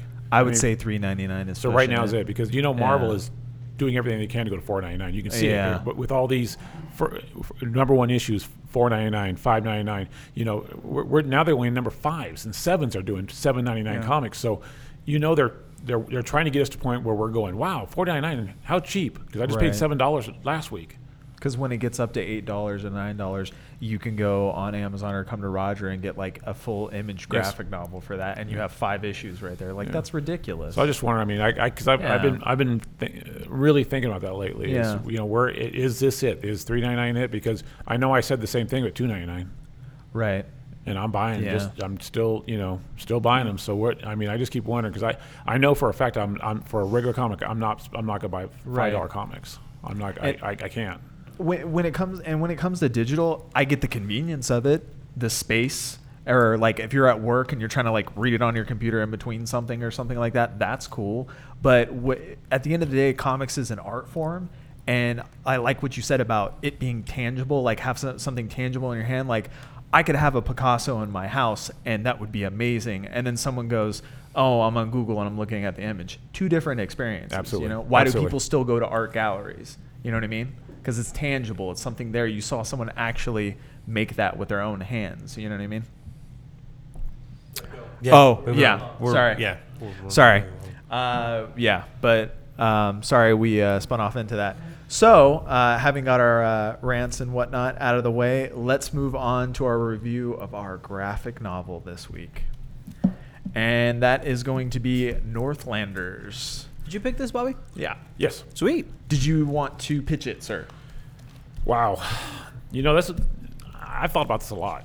Right. And the only way Well, I would say, in fairness, I suggested this. He did. It was, Yes, he did. It was because Bobby had suggested a lot of great books. Why the Last Man, Hellboy, Seed of Destruction, which we had already done. I think I can't remember. Did we do Why the Last Man? No. No, we haven't done one last. Okay. Scalped. There was quite a few of them. Scalp. Ooh, Yeah, there were we quite need a to do few. Scalped. All right, do that. But, you had to bring me back for that one. I was like, I had wanted to read this. It's sad that I didn't finish it. I'm a little over halfway through, but I was like, I want to read this. Have you ever read this? He's like, no, I'm down. So anyway, go ahead. No, it's hard for me to describe other than the fact that it's basically about they call themselves Northlanders, but basically it's at times of Saxons and Vikings, first century type stuff, basically conquering of lands, conquering of people, and how they struggle with that, how they fight it back, and some of the stories actually how they invade. Right. And that's And I think one of the things that surprised you and I both, Bobby, was that this is actually an anthology of stories that don't, whether they're, because I think the first issue is a standalone story, Yep. About this kid who, wants to, he wants to live up to his dad, but he hates his dad at the same time. And then he tells this invading army where to find his dad. And it's like, dude, just take me with you. yeah, as long as I can go with you. And I was like, the interesting story. But and then some of the stories are like 3 issues long or 5 issues long. Maybe there's one of them or just one. Yeah. But it really, I like the way that Brian Wood set the tone of that era for you, and also the artist. Who's the artist? Well, actually, it's several artists, right? Yeah, it's David Gianfelice, Marian Churchland, and Ryan Kelly. Okay. But it really, I don't know. I think I'm not a real history buff of any kind, but I think that to me, it seemed to kind of depict an accurate mood for the times. Very barbaric. Yeah. I think the art was very good for what that was being written about. I think it was very gritty, very dark, and being that it was from back in that time, the people weren't pretty, things weren't glossy, everything. So I liked a little bit of the roughness to it. Yeah. The coloring was great. Oh yeah. I thought a little bit. I thought sometimes when he was writing from now. I could hear him And the write stuff, dialogue. and you could literally go, it would no way be saying the words, even the cuss words. Some of the cuss words Right. were so out of where they would be back then. It was Right. kind of, and some of the times when he was writing, I thought he was just a little lazy writing at times. I think some of the stuff he did was a little lazy, but the story never suffered for it. Right. The story was very consistent throughout. It's hard when it comes to that because I feel like he's doing that so he can pull in, a normal reader, that someone that's not going to want to have to go look it up or something like that. But I could see where you mean how it could be lazy writing. I mean, if he writes this like with language, appropriate to that time, I think it would be impenetrable. Honestly, Yeah. I don't think you would be able to read it. Which, like, I get the complaints about using curse word, like modern language, but I think Right. it's necessary in this type of stories, especially for like new readers, because I mean, Right. you look at, like, let's say Shakespeare plays, and the way that you read them now, they're still kind of like hard to understand. But if you read them how they were originally written, you're like, I don't know what are these words Without a translation. right. Yeah. I just got this book yesterday, so I didn't read a lot. Maybe I got a quarter in. This book's rad as hell. Mm-hmm. Watch your language, son. Leave me alone. I enjoyed all that I read up to like a quarter of the way through. It's fantastic. Yeah. The writing, the dialogue, it just feels good. And I think Brian Wood just kind of like understands this period. What is it, Anglo-Saxon period? Yeah. And honestly, like, I really enjoyed it for like up to the point where I stopped. I like it. Mm-hmm. I like his depiction of this period in time, but like I said, I'm not a history buff. I can't say whether this is accurate or not. The one story that really makes me call it into question is where you have these three Viking women Shield maidens. in this the Shield Maiden story, where they're in this castle and they're holding off literally dozens of well-seasoned warriors. battle hardened, Right. and they just keep chop 'em cutting down. them down. Yeah. And I'm like, oh, no offense, ladies, but for the time period, I don't know. And that's where I think that where you said it seemed like he was writing for today. Yeah. Making some kind of allegory for modern times. For this period, I think maybe so, because I don't. It seemed a little bit out of sorts, but I thought it was pretty, and it's good storytelling. Yeah, I loved everything about it, except that a few of the, because I actually read through it twice. Wow. And I felt like a few of the stories just abruptly stopped. Right. Yeah. And I turned the next page and it was another story, and I kept going, but I want more. It's not done. And so first thing when I came into Roger, I'm like, is book 2, book 3, does it keep going? I mean, where? Yeah. Because it just stops. That's the problem with the anthology. And this one in that what they particular are? too, I think for these, this was an ongoing series in comic form originally, but for these iterations, which I mean, these are big books, but my understanding is that they repackaged these stories they pulled out the comics from the ongoing series, the story arcs that dealt with the different, like the Anglo-Saxon period, the Icelandic saga, the European saga, that it's not in order. Yeah. So that's going to make it seem, I think, a little weird as far as Disjointed. continuity. Is disjointed. why would they do that though? I think they just wanted it to, like, this book 1 to encompass the Anglo-Saxon saga and the other ones, because this one collects issues 1 through 16, and then 18 through 19, so it skips 17, and then it collects issue 41, which they skip like 20 issues. So the next book would. So that make one's up for mostly that in missing order, issue. but- Well, actually, the second one, it goes way further into the issues, and then the third one Really? comes back to them, which is really weird. Yeah. That's weird. Okay. I mean, I'm pretty sure when it was coming out in print, he wanted to just tell like little singular stories, and then for the collected edition, they're like, we need it to make sense. Although sometimes it doesn't. I think that was Right. your point. Yeah. It either stops abruptly or, like the story, the first comic in the series, they never.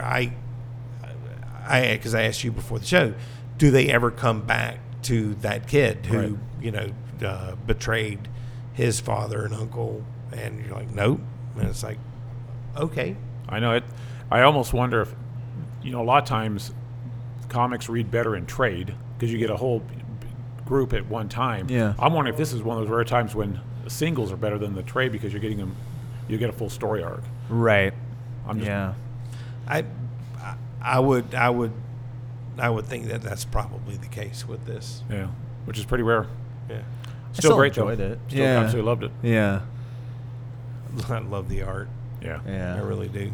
The grittiness of It's it really and everything. strong, yeah. Even that first arc where he's showing him he's getting his father's getting mad at him because of the rusted sword, the way they did the rust effects and everything like that, like little details like that, I thought were pulled off really well. Yeah. I like the story towards the end with the crow, and I just loved how the crow was always following him. Yeah. He even warned him, and I love some of the imagery of it. Right. Of that crow. It was absolutely fantastic. I It think made you their really believe religion, it. right? Yes. Yeah. Yeah. It really made you believe it almost for. That's cool. What would you rate this?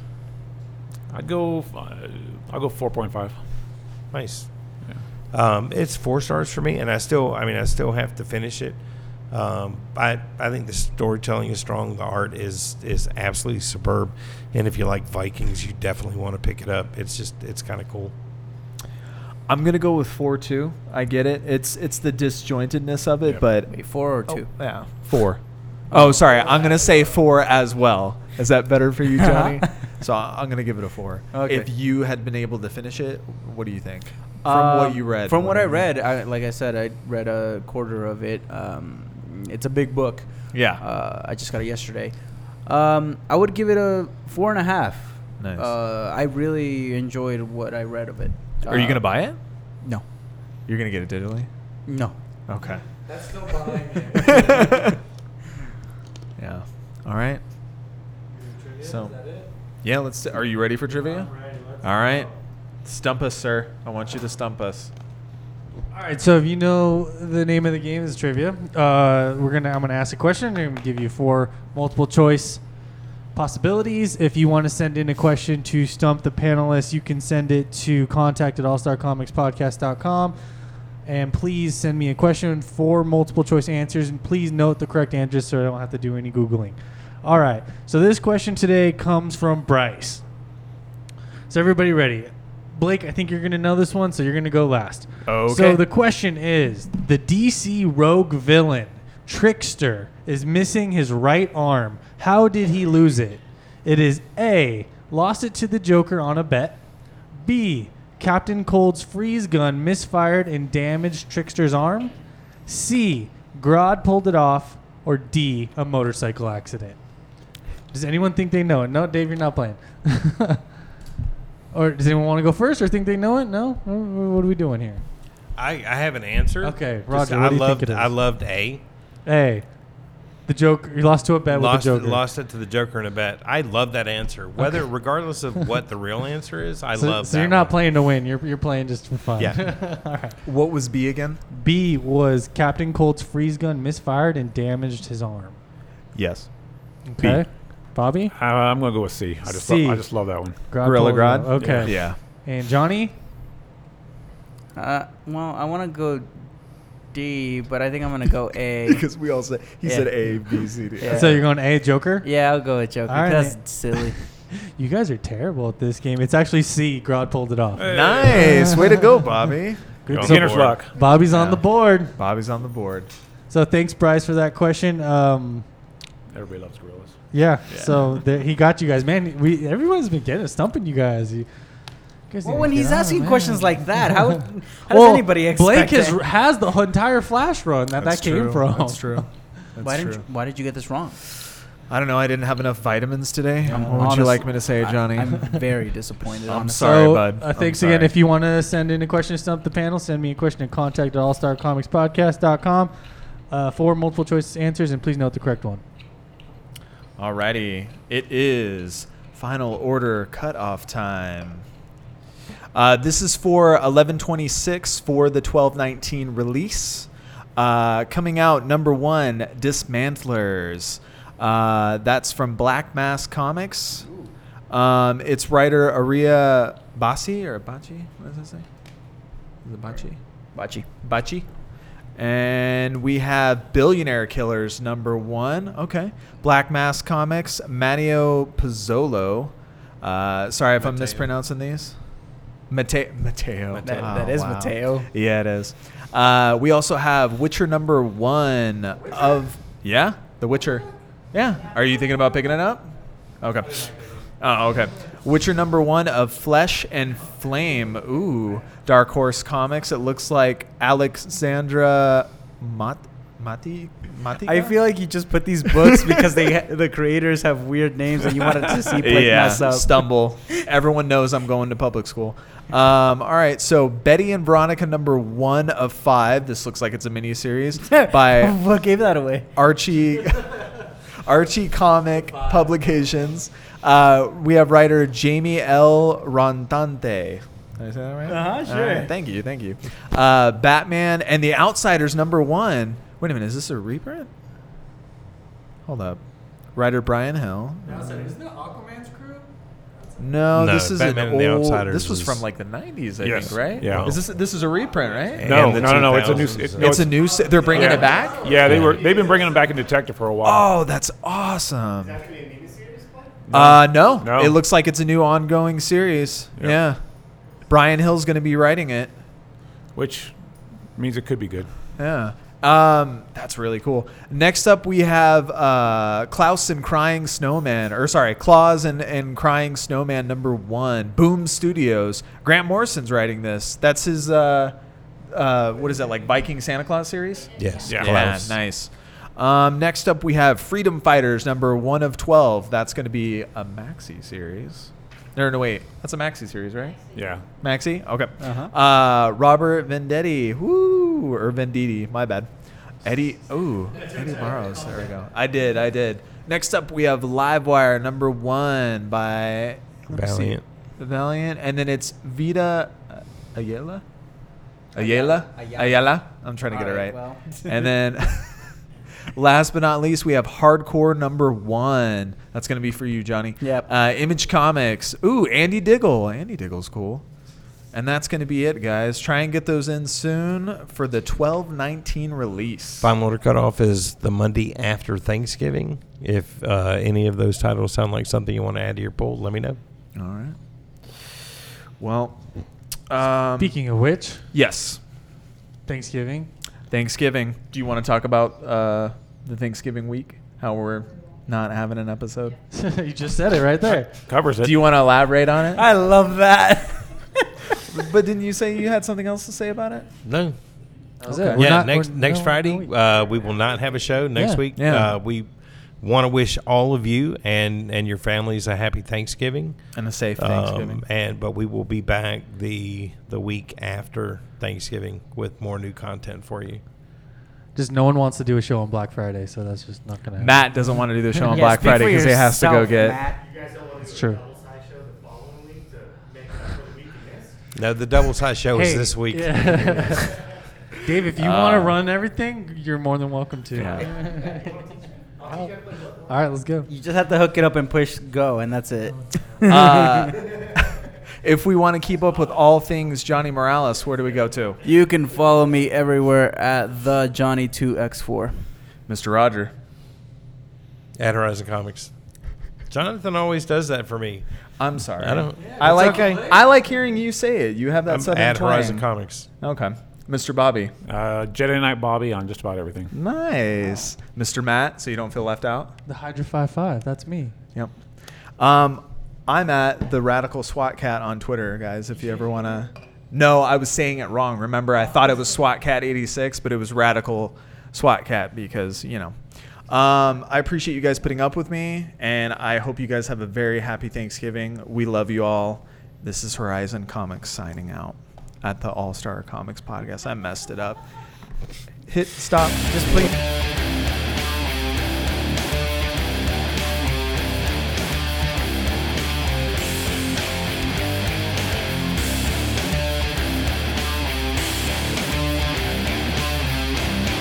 Good evening, everybody. Welcome back to Multiversity University. This is Larry, your host.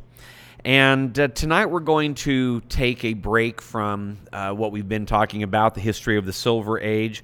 I don't know when, of course, you're going to be listening to this, but we're actually recording this on Friday, November 16th, just 4 days after Stanley's passing. And, of course, there's no way that we could go without acknowledging that. Stan Lee was obviously one of the greatest creators in the history of comics. Somebody could probably make a really good argument that he was the greatest creator in the history of comics. Certainly, he had a huge influence on the business. And the other thing about Stan Lee's passing is that not only is it sad, obviously, because of that, although obviously it wasn't a big surprise. He was 95 years old, had not been in good health for the last several months, and his wife had passed away last year. Statistically, men whose wives pass away don't survive much longer after that. So he went a little over a year, which is actually pretty good for that age. But the thing about losing Stan Lee is that, as far as I can tell, he is our last living link to the Golden Age. I can't be sure that there are no other Golden Age creators still left alive, but the other night I went through a list of almost 200 of the creators of the Golden Age, and every single one of them has passed away.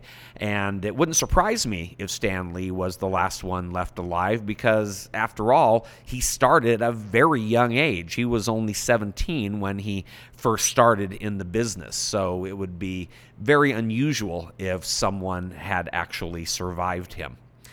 But we're going to spend our next couple of episodes just doing a retrospective on Stan Lee and on his very eventful career in comic books. Stan Lee, of course, as many people know, was born Stanley Martin Lieber.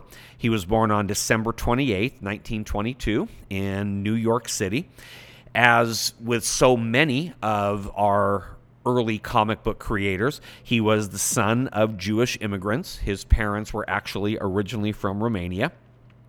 And he did have a brother, Larry Lieber, who actually joined with him and began writing comics with him during the Silver Age.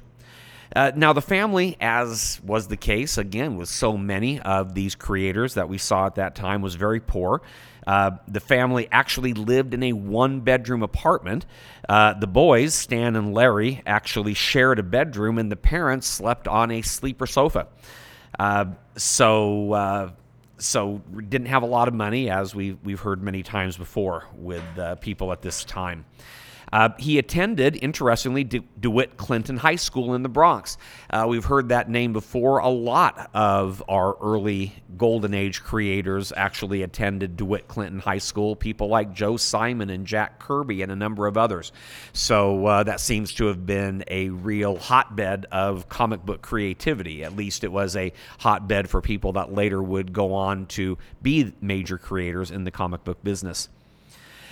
Stan Lee was a pretty smart kid. He was smart enough that he actually graduated from high school at the age of 16 and began looking for work. He was very interested in writing, and so when he got a chance to go to work for Timely Comics, he thought this would be a good way to kind of break into the publishing business and learn a little bit about it.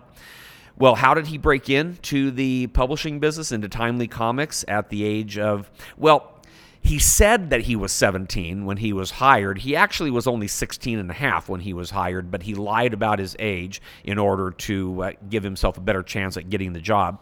Of course, he had a little bit of an in. It turns out that his cousin was actually married to Martin Goodman, the publisher of Timely Comics, and so she was the one who recommended that he take this job working for Timely.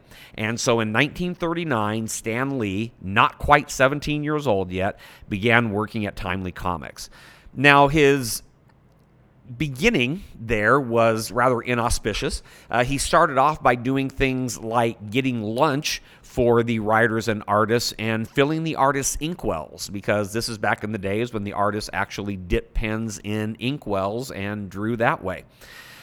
He did end up getting some more responsibility. He started doing some proofreading, and he was also responsible for erasing the pencil marks on finished pages. And eventually, he actually got a chance to start doing some writing. And his first story was for Captain America Comics number 3. That came out in May of 1941. The story was called Captain America Foils the Traitor's Revenge. Excuse me, I stumbled a little bit there. Sorry about that. And in that particular story, it was a backup story in Captain America Comics. This was the one where Stan Lee created the signature Captain America ricocheting shield move, which not only became a standard Captain America move, but also ensured that the shield would become round and stay that way. Because in the first issue of Captain America Comics, the shield had actually been triangular. Now, it was when he wrote that story that he actually began using the name Stan Lee. He had called himself Stan Lieber up until then, but the reason that he used the name Stan Lee is because comic books didn't have a very good reputation, and he didn't want his real name associated with comic books because he was still thinking that this was going to be just something he did temporarily, something where he learned about the business of publishing, and someday he was going to go on to write the great American novel, and he would put his full name, Stanley Lieber, on that. Of course, as we know, that never actually happened. Instead, he had probably a much greater career than he ever would have if he had become the writer that he originally thought that he would become. Now, after that, he continued writing stories for Timely Comics. They were backup stories. He actually wasn't writing any of the features. But then late in 1941, Simon and Kirby left Timely Comics because of their dispute over Captain America with Martin Goodman. And Joe Simon was not only the writer for Captain America, but he was also the editor of Timely. So Martin Goodman and Timely Comics did not have an editor, so Martin Goodman went to Stan Lee and said, would you become the editor temporarily while I look for a real adult, essentially, to fill the job? And Stan Lee agreed to that and became the editor. And at that point, he was actually not quite 19 years old. He was still actually 18 when he became the editor of Timely. Well, it turns out that Martin Goodman never replaced Stan Lee as editor because Stan Lee ended up having a real knack for the job and a knack for the comic book business. And so Stan Lee actually ended up becoming the permanent editor of Timely Comics and remained the editor all the way through the Timely years, all the way through the Atlas years of the 50s, and actually was the editor all the way up until 1972, when he actually succeeded Martin Goodman as the publisher at that point of Marvel Comics. Now, there was a little bit of an interruption to his career, as with many of the creators of that time. He ended up going into the military during World War II. He entered the military in 1942, and another employee of Timely, a man named Vincent Fago, ended up temporarily becoming the editor until Stan Lee got out of the military in 1945. Now, Stan did not have a particularly eventful career in the military. He actually spent the entire thing stateside. So, unlike Jack Kirby, for example, who actually was involved in the D-Day invasion, Stan Lee never actually saw combat. He started off by working in the Signal Corps, but then later got translated to the Training Film Division. And so, essentially, what he ended up doing for most of the war was making training films and writing for military publications, and even doing some cartooning for military publications. So essentially, in many ways, continued what he had already been doing and what he would end up doing with the rest of his life. So he ended up getting out of the military in 1945 and returned to Timely Comics and retook his position as editor. And also around that time, he had some changes in his personal life. In 1947, he got married to his wife, Joan. Now, he and his wife would later have 2 children. They had a daughter, J.C. Lee, who was born in 1950 and is one of his surviving relatives. And they also had another daughter named Jan Lee, who was born in 1953, but she actually died 3 days after birth, and so J.C. was actually their only surviving child. Now, throughout the atomic age, of course, it was a very difficult time for Timely and then Atlas Comics. Timely, as we've mentioned before, actually ended up shutting down in 1950 when the Captain America's last issue was put on the stands. The name changed to Atlas Comics, and they kind of struggled through that period.